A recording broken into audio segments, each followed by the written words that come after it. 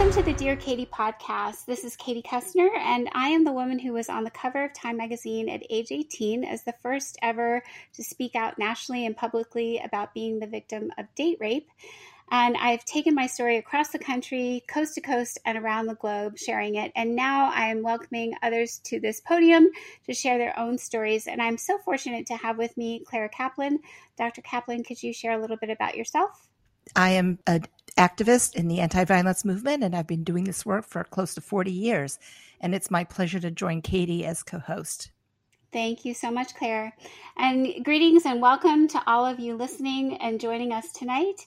Before we start, we want to remind you that the content of this podcast can be emotionally difficult for anyone and potentially triggering for survivors of any form of trauma. So please do not hesitate to reach out for support if you need to, whether you reach out to your friends, your family, or anonymous hotlines, websites. You can find lots of resources on the Take Back the Night Foundation website and access them at any time. Claire, would you like to add anything about how to self-care for our listeners? Certainly, because it's a podcast, you can always pause it or turn it off for a moment to take a breather if you're having some difficulty listening but want to continue. Also, we will give you the address for the Take Back the Night Foundation website at the end of this broadcast. Thanks so much, Claire. And tonight we'll start with our historic narrative reading, one of the letters that came to me from a survivor sharing their own experience. Dear Katie, March 18th, 1996. Over Christmas break, I wrote the following poem entitled Katie. I must warn you that it is quite graphic, but I would think that it brings my point across clearly. Katie. I recall a distinct refusal. I remember saying no. I tried to combat his efforts, but I wasn't in control. He restricted any movement as he hoisted up my gown. I was completely overpowered by the force that held me down. My protest did not matter. He cared not for my consent. He thought nothing of my resistance when my body bucked and bent. How many times did I have to say no to make him see my way? It wasn't what I wanted. I wasn't his to take. He pried apart my struggling legs and I felt him push inside. I could not fight him off of me, so I lay there and cried. I bit down hard on my lower lip and punctured pallid skin. I tasted blood and felt the pain each time that he plunged in. My arms were caught beneath me. My fists became flesh-ripping claws. My nails dug into the palms of my hands like bestial, ravenous jaws. Yet both of the injuries that I caused were nothing like being defiled. Compared to the overwhelming assault, my wounds were disparately mild. As he was moving above me, he proceeded to grunt and groan.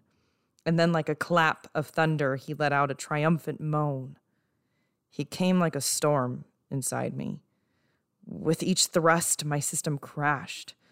I could feel it leaching through me as his body contorted and thrashed. But I'm glad I kept my eyes shut, or I would have gone insane, recalling the expression on his face embedded in my brain. When he finally withdrew himself, there was nothing he could say to make my torment easier or make it go away. For ages after he walked out, all I did was weep. I dissolved myself in mournful tears and I cried myself to sleep. Crying was an endless cycle, and every single night nightmares caused my lack of sleep and my loss of appetite. Throughout the violation and after the assault, I was left in such confusion that I thought it was my fault. I submitted to domination. I surrendered my domain. Because I wasn't strong enough, I brought myself this pain. It's taken me an eternity to rid myself of shame, to eliminate depression, to shed myself of blame. For a while, it took me over. It consumed my every thought. But now I've learned to live my life with the suffering that he brought. Why this vicious intrusion? Did he have no self-restraint? How could he have taken me, disregarding my complaint? Though I'm the master of my body, he was a tyrant who took command. He oppressed a helpless victim by stealing the upper hand. It's impossible to trust someone who disregards my voice, who neglects my prohibition, who gives me little choice. And when I'm able to trust again, I'll let go of my fears, of reliving the unbearable pain that built up all these years. Someday, there will be someone who understands my dread, who's patient and devoted, and waits for me instead.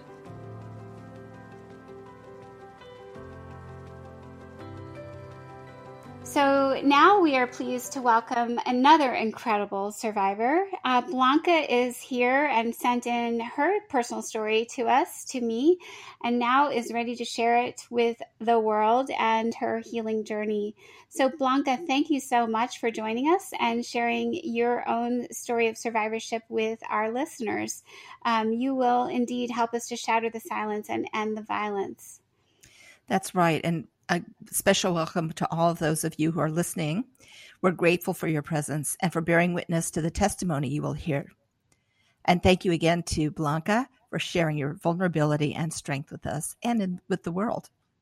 Absolutely. So Blanca, could you start out just telling us all a little bit about your own background, where you're from, just a little snippet about you? Hi, my name is Blanca. I'm 23 years old and I live in Northern California. Excellent.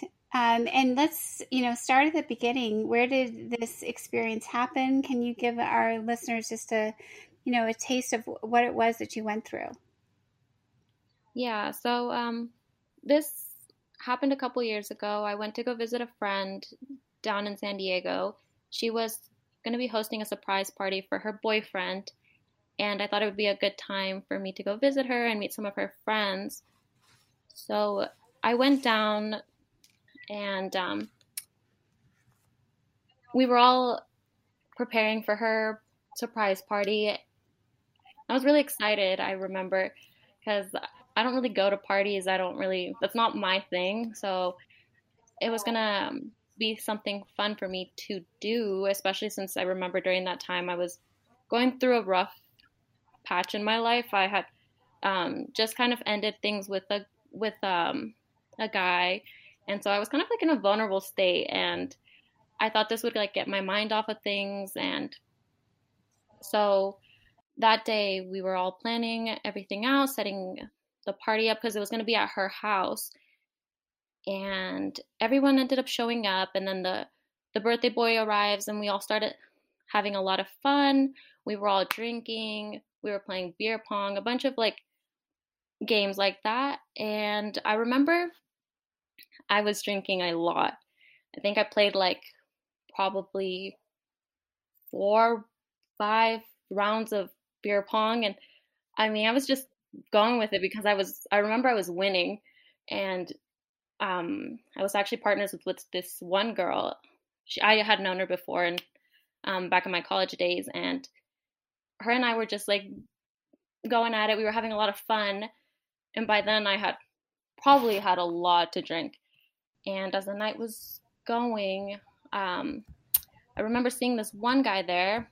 He happened to be the birthday boy's best friend, and I told my best friend at the time that I thought he was cute. So she introduced us, and we kind of like hit it off. And I really don't remember much after that, if I'm being honest. It kind of was like a blackout moment, you could say. I just know that the next day I woke up and I was in bed with this guy that I had met the night before, and I was told that we had slept together, and that was news to me. I had blacked out, and apparently... Who told you, Blanca, this had happened? Who told you about the sex or sexual assault, essentially? Rape? Yeah. I was told by everyone, that's the thing. This was a very public event. I mean, everyone knew what was going on, but the thing is, like, I didn't, because I was to the point of blackout. I had so much to drink that night that, the next day I didn't remember anything. And I was being told by multiple people that this is what had happened. And, it was news to me. What was your reaction when you got that news? I couldn't believe it. I think it was like, I was in shock, but it was like almost that I kind of just pushed it away so quickly because everyone knew that it happened except me. And I just almost wanted to act like it didn't happen. You get me? Like it wasn't involuntary. Was it a way of sort of pushing it aside or sort of saying, there's a kind of the publicness of it. And then you're sort of almost humiliation, it sounds like. Am I wrong in interpreting it that way? No, that's most definitely how it was. I mean, multiple people at the party knew what had happened, and it's like, wow, you're put right in the spotlight, and you're almost like, what do I do? You can't just say, you almost don't want to, like, how do I put it, cry wolf and be like, that's not what happened. And then everyone's like, reaction would be different. So I really just kind of had to go with it because I was embarrassed, Mm-hmm. But I guess, Blanca, I'm curious, did the embarrassment I'm sensing, and, would you describe your response to hide your embarrassment as I joked it off or I just didn't respond? Some people will try and make a joke out of it or cover it up with, an excuse like, I don't know what I was thinking. Or did you just kind of numb out and not verbally respond? I remember that day after it had happened, everyone went to go play Sunday soccer. And so we were with all the people that had been there the night before. And everyone was joking about it, and I kind of had to play it off and joke back. It was super casual, you could say. I definitely was on the quieter side of the conversation, but I didn't want to make it awkward for anyone either, so I really just played along with it. And did it ever cross your mind that your friends had just really abandoned you and let you down, that they knew it was happening and didn't intervene at all? Yes, just because I wasn't in the best state, and the fact that people that I knew saw that but didn't think much of it was disappointing. Mm-hmm. Because I was not conscious. I was not there, and yet people didn't see that. I mean, I remember one thing that I was told by my friends was that I was so drunk to the point that I went to the bathroom and that I fell, and everyone heard the knock, like me knock down. And I don't know how that wasn't a cue for anyone to realize that I wasn't okay. Mm-hmm. And yet things happened that night that weren't supposed to happen in that state, especially. What do you attribute the lack of intervention by your friends to? Were they drunk too? Were they didn't think it was a big deal? Do you think they didn't? I'm curious how you classify their response now. Well, I think it goes both ways. Some part of me is disappointed in them for not knowing, but at the same time, I don't think they could have known that I wasn't there. I've come to realize that when I had moments like that, when I would black out drinking a lot, I still acted normal according to everyone. So it's not like they could have known. But at the end of the day, I just, someone drunk is someone drunk. And I think it would have been nice if someone was there looking out for me. But I know that doesn't always happen. Right. And it's also true that a person can be in an alcohol blackout and be apparently, seem to be acting normally. And so it's that once someone does something that is an alarm, like falling down in the bathroom, one would hope that someone would say, there's something else going on here, that we need to check out. So yeah, I can hear your disappointment in that. I'm wondering, what, the guy was there. How was your interaction with him? See, the last thing I remember was a friend and I were making these Mexican cocktail drinks called micheladas. They're these like spicy candy, like beer drinks. And I remember we were making one for him, and that's where we kind of started talking. And I honestly don't remember anything after that moment. I don't remember interacting with him the rest of the night. I sincerely like blacked out. Did he ever approach you afterwards and regret or talk to you about what happened? See, this is where it kind of gets complicated. After that situation, I feel like I didn't want to accept it for what it was. And if I'm being honest, I'm not that type of girl, the one that is at a party and hooks up with someone on the first night, like nowhere near that. And so when it happened, I almost, it's going to sound bad, but I felt like I was obligated to, at least give this guy a try or like get to know him. And so I did, I guess, essentially date this person months after before even realizing or accepting what had happened to me.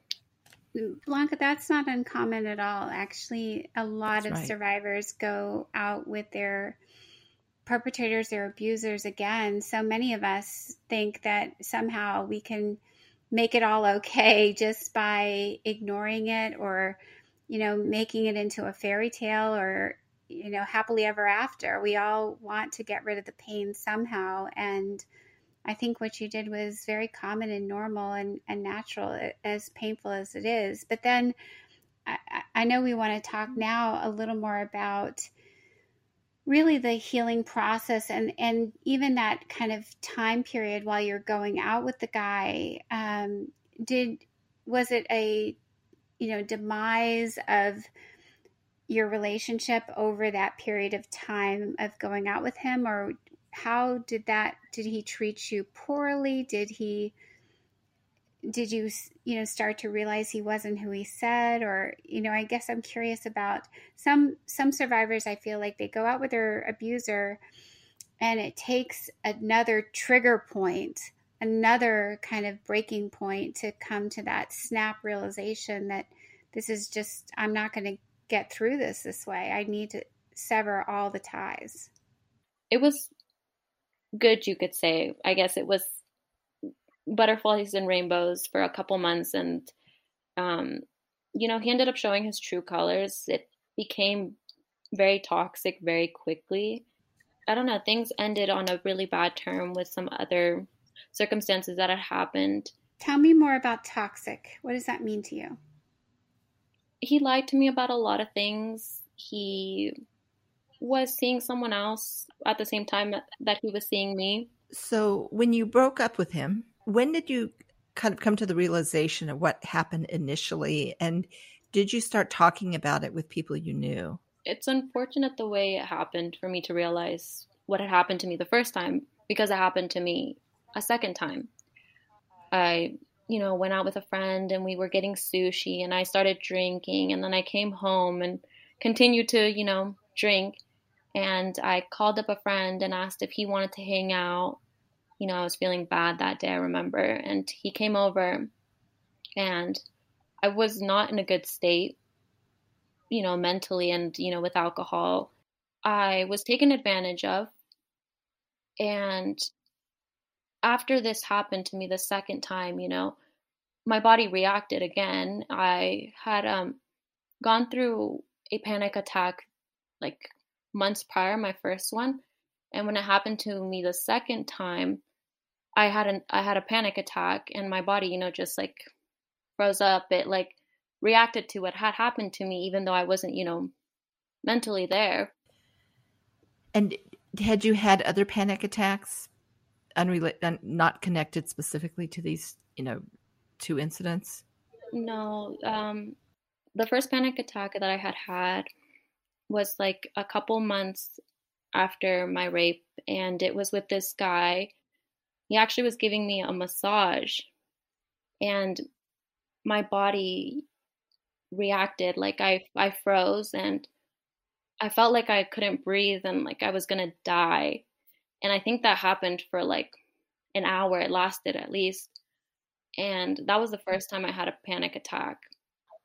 I was going to ask, did you recognize it for what it was? Did you recognize that it was a panic attack, or did you wonder what the heck is going on with me? Since it was my first panic attack, I didn't know what it was. And after it happened, like I had to search up, what had happened to me, what happens when your body freezes up and you feel like you can't breathe, like you're dying. And I feel like a panic attack was like the best description for that situation. And how are you doing with them now? The last year, the following year after this had happened to me, I did have 3 panic attacks, like one each 2 months, and they were really bad. They progressively got worse. But I started, to work on myself and get better. And luckily, I haven't had one like that in a while. Let's talk about that a little bit. You say you started to work on yourself. What does that mean? I stopped drinking, for one. I started going to therapy. I was starting a new chapter in my life. I was going to start my hygiene program. So there was just a lot of things that were happening that were helping me, I guess. What's a hygiene program? It's dental hygiene. Oh, dental hygiene. Yeah. So you were back in school for that. Yeah. That's a challenging program, actually. People don't realize how challenging it is. So you were in school to become a dental hygienist. You were in therapy. You were, going through the process of sobriety. That's a lot. Yeah, it is. And the funny thing is, I'm actually taking a year off from school now. Midway through my program. Like you said, being in school, and especially this program, it's difficult. And I feel like all the things that that had happened to me, and then I was just kind of jumping the gun and starting school, and I felt like I hadn't dealt with a lot of things, and I have a lot of traumas that I still need to work on, and school just was a lot for me, got a lot of anxiety, and I feel like I had to take a step back, and that's why I'm taking a year off right now, kind of to focus on myself and my mental health. Well, that's a great piece of things that you recognized. When a person is overwhelmed, they have to figure out, what can I remove from my plate so that I can manage what is on my plate. And you've figured that out. And that's excellent. I mean, the fact that you were able to do that and continue on with, working on your healing process. What did that healing process look like for you? What does it look like in terms of therapy? What are some things that have worked for you? Well, while I was in school, I definitely put my mental health and my problems and everything on the back burner so I could put my full attention on school. I think something that I want to do is get back into therapy so I can process some of these things and work through them and, heal and move on. I'm trying to look into EMDR therapy. I don't know if you've heard of it. Oh, yeah. Mm-hmm. Yeah, so that was recommended to me, and I'm in the process of looking for a therapist for that. Yeah, it works very well with survivors of trauma. They have to be at a certain place to be able to do it, but it's definitely helpful. And Blanca, I like to talk, if you're comfortable, a little bit more about the panic attacks, because, all of us have ways of manifesting this hurt and how it gets under our skin and through our whole being. And a panic attack is something that a lot of people, I think, don't really understand what it is or what triggers it or how you get out of it. Or how long they last. If you're comfortable, would you mind talking a little bit about that part? These panic attacks for me lasted like an hour, unfortunately. And it's kind of like where your body just tenses up and all of a sudden just freezes. Um, the times it has happened to me, I'm laying down and all of a sudden I can't move. I feel like I can't breathe. Like, I think the hardest thing in those moments is like you're trying to find your breath and you start to like lose air. And I remember the last panic attack that I had, it was the worst. I literally started turning blue, I think. My sister and my family were there and they were trying to help me get through it. I think it's been good. I feel blessed that when these panic attacks have happened to me, I was never alone. I don't think I could have made them through without someone there. And when you're not alone, what does the person with you do that helps? I think distracting you from it is something helpful. I've had friends and family members there with me, and they're talking with me. They're trying to, have me be present, try to find my breath, because and you're in a state of panic. What you want you to remember is that you're not in a state of panic necessarily. So it's good to be reminded that, especially in those moments. And do you connect it to your assaults, or do you feel like it's related to other things as well? I definitely think one of the biggest reasons I had those panic attacks was because of my assaults. I've read I don't know if you've heard of the book, The Body Keeps Count. Body Keeps the Score. Yeah. The Body Keeps the Score. Yeah, that's what it's called. I'm like halfway through the book, and a lot of that talks about how your body responds and your mind responds, your nervous system. And I feel like sometimes there are things that you don't necessarily process that your body definitely knows. So I think my body definitely knew what had happened to me. And I think it was definitely reacting to it. It's amazing, isn't it? How, you weren't necessarily conscious when these things were happening, and yet your body remembers everything. And so maybe we could move now to where you are. You're taking a break, you're healing, doing all these great things. What are some of the things you think you're going to try next, or what's going to happen next in Blanca's world? Yeah. So this year I'm really taking for myself to get better. Mental health is definitely my priority. I'm planning on going to therapy. I've been going to the gym and weightlifting a lot recently. My plan is kind of to educate myself more by reading, self-help books. There's a lot of ways I want to get better, and I want to heal and grow as an individual from this situation and from other things that have happened to me. That sounds like an excellent plan. And you're going to find a therapist, an EMDR specialist. What other things? You're doing weightlifting. Anything else that you do for fun to take care? Yeah, I love walking the dog with my mom and my sister. I really enjoy reading. I love being outdoors. I love hanging out with friends, going out to eat. My best friend and I have always loved Thai food. And years ago, we went out to get Thai food, and she was telling me about this dessert that they have there, mango and sticky rice. And we got it. And since then, I have just fallen in love with mango and sticky rice. So like every time we go out, her and I, we always get mango and sticky rice. It's just like a thing. It sounds like a great treat and a reward. And I think another part of the healing process is finding those delights and those joys that can make life feel beautiful and whole and wonderful. Are there any particular lessons you would like our listeners to take away from your time with us today? I just wanted to come on here and say to anyone that's listening that it's okay to talk about it. I know it can be extremely hard, but I think in order to heal, you need to process it, one way or the other. I don't think you can necessarily run away from it. And if you do, it eventually catches up to you, whether you want to or not. Blanca, who do you think has been the most helpful person with whom you've spoken, and what was it that they said or did that has been especially great? I've had a couple of friends that I've talked to.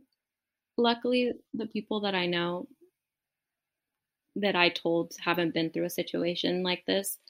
And while they don't understand, they're very supportive. I guess, you could say that they said the right things. As simple as it is, it's nice to hear that it isn't your fault. I was going to say, Blanca, a lot of what you said about being, so intoxicated, so drunk that you were blacked out. I can remember so many times speaking to students and at colleges and adults alike. They'll say, but if she gets herself drunk, what was she thinking? Or they'll say, I don't go around just making it easy for someone to take my wallet or leave my door unlocked. But how would you respond to those critics who say, well, Blanca, my gosh, you just put yourself in harm's way? I've been back and forth with that. I get it, I wasn't in the right state because I was drinking that night. I do hold some responsibility, but the thing is, I was in a vulnerable state, and just because I was in that state, no one else has the right to take advantage of that. I love that you said that, Blanca. I think everyone needs to hear that. It's, you don't have the right to take something just because it's easy to steal. Mm-hmm. Exactly. And it's so interesting, the years I had working on a college campus and so many women in particular, they knew, for example, fraternity houses, which are, notorious, that they knew which ones were safe, that they knew if there was a place that was safe if they got drunk and they kind of crashed on a couch or something. The safe places were the ones where one of the brothers would come and put a blanket over you and make sure you didn't have alcohol poisoning, right? And the ones that are not safe are the kinds where, exactly what happened to you. And word was always out which houses were safe. But it's too bad they have to think that way, because that should just be normal behavior. If someone is falling down drunk or very, very intoxicated, you need to take care of their health. And I guess another topic I thought we should address too, Blanca, is anger. We talked a little bit about self-blame, and I think you've talked about the, coming to terms with the choices that you made and stopping the blame. But what about being angry at the perpetrators? Did you ever feel anger at them? I felt a lot of anger towards the second person. Like, it was very sudden. Just because I had known this guy for like a couple years prior, like we were friends. And I felt like he really let me down. But I think, the anger that I couldn't feel for the first situation definitely was portrayed with him. It's just disappointing too when you know someone and you trust them, and they let you down.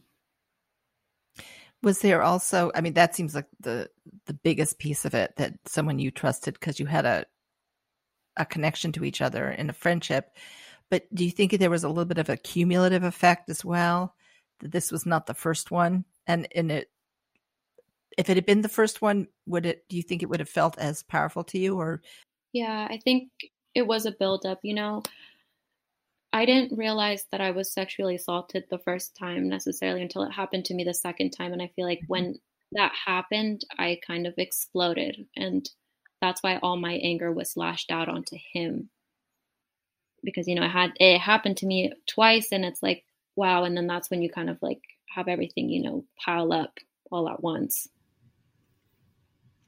Do you, as we wrap up our discussion with you, Blanca, do you have a sense of how you want to lead your relationships and partnerships and romantic situations going forward? Do you have a vision? Sometimes people will tell me, okay, now I have a checklist. I don't go out with anyone. I'm not alone with someone until, what's that look like for you? I am definitely more self-aware, you could say. have trust issues, most definitely. And going forward, I think, I want to be more aware of the people that I have in my life, whether it's romantically or not.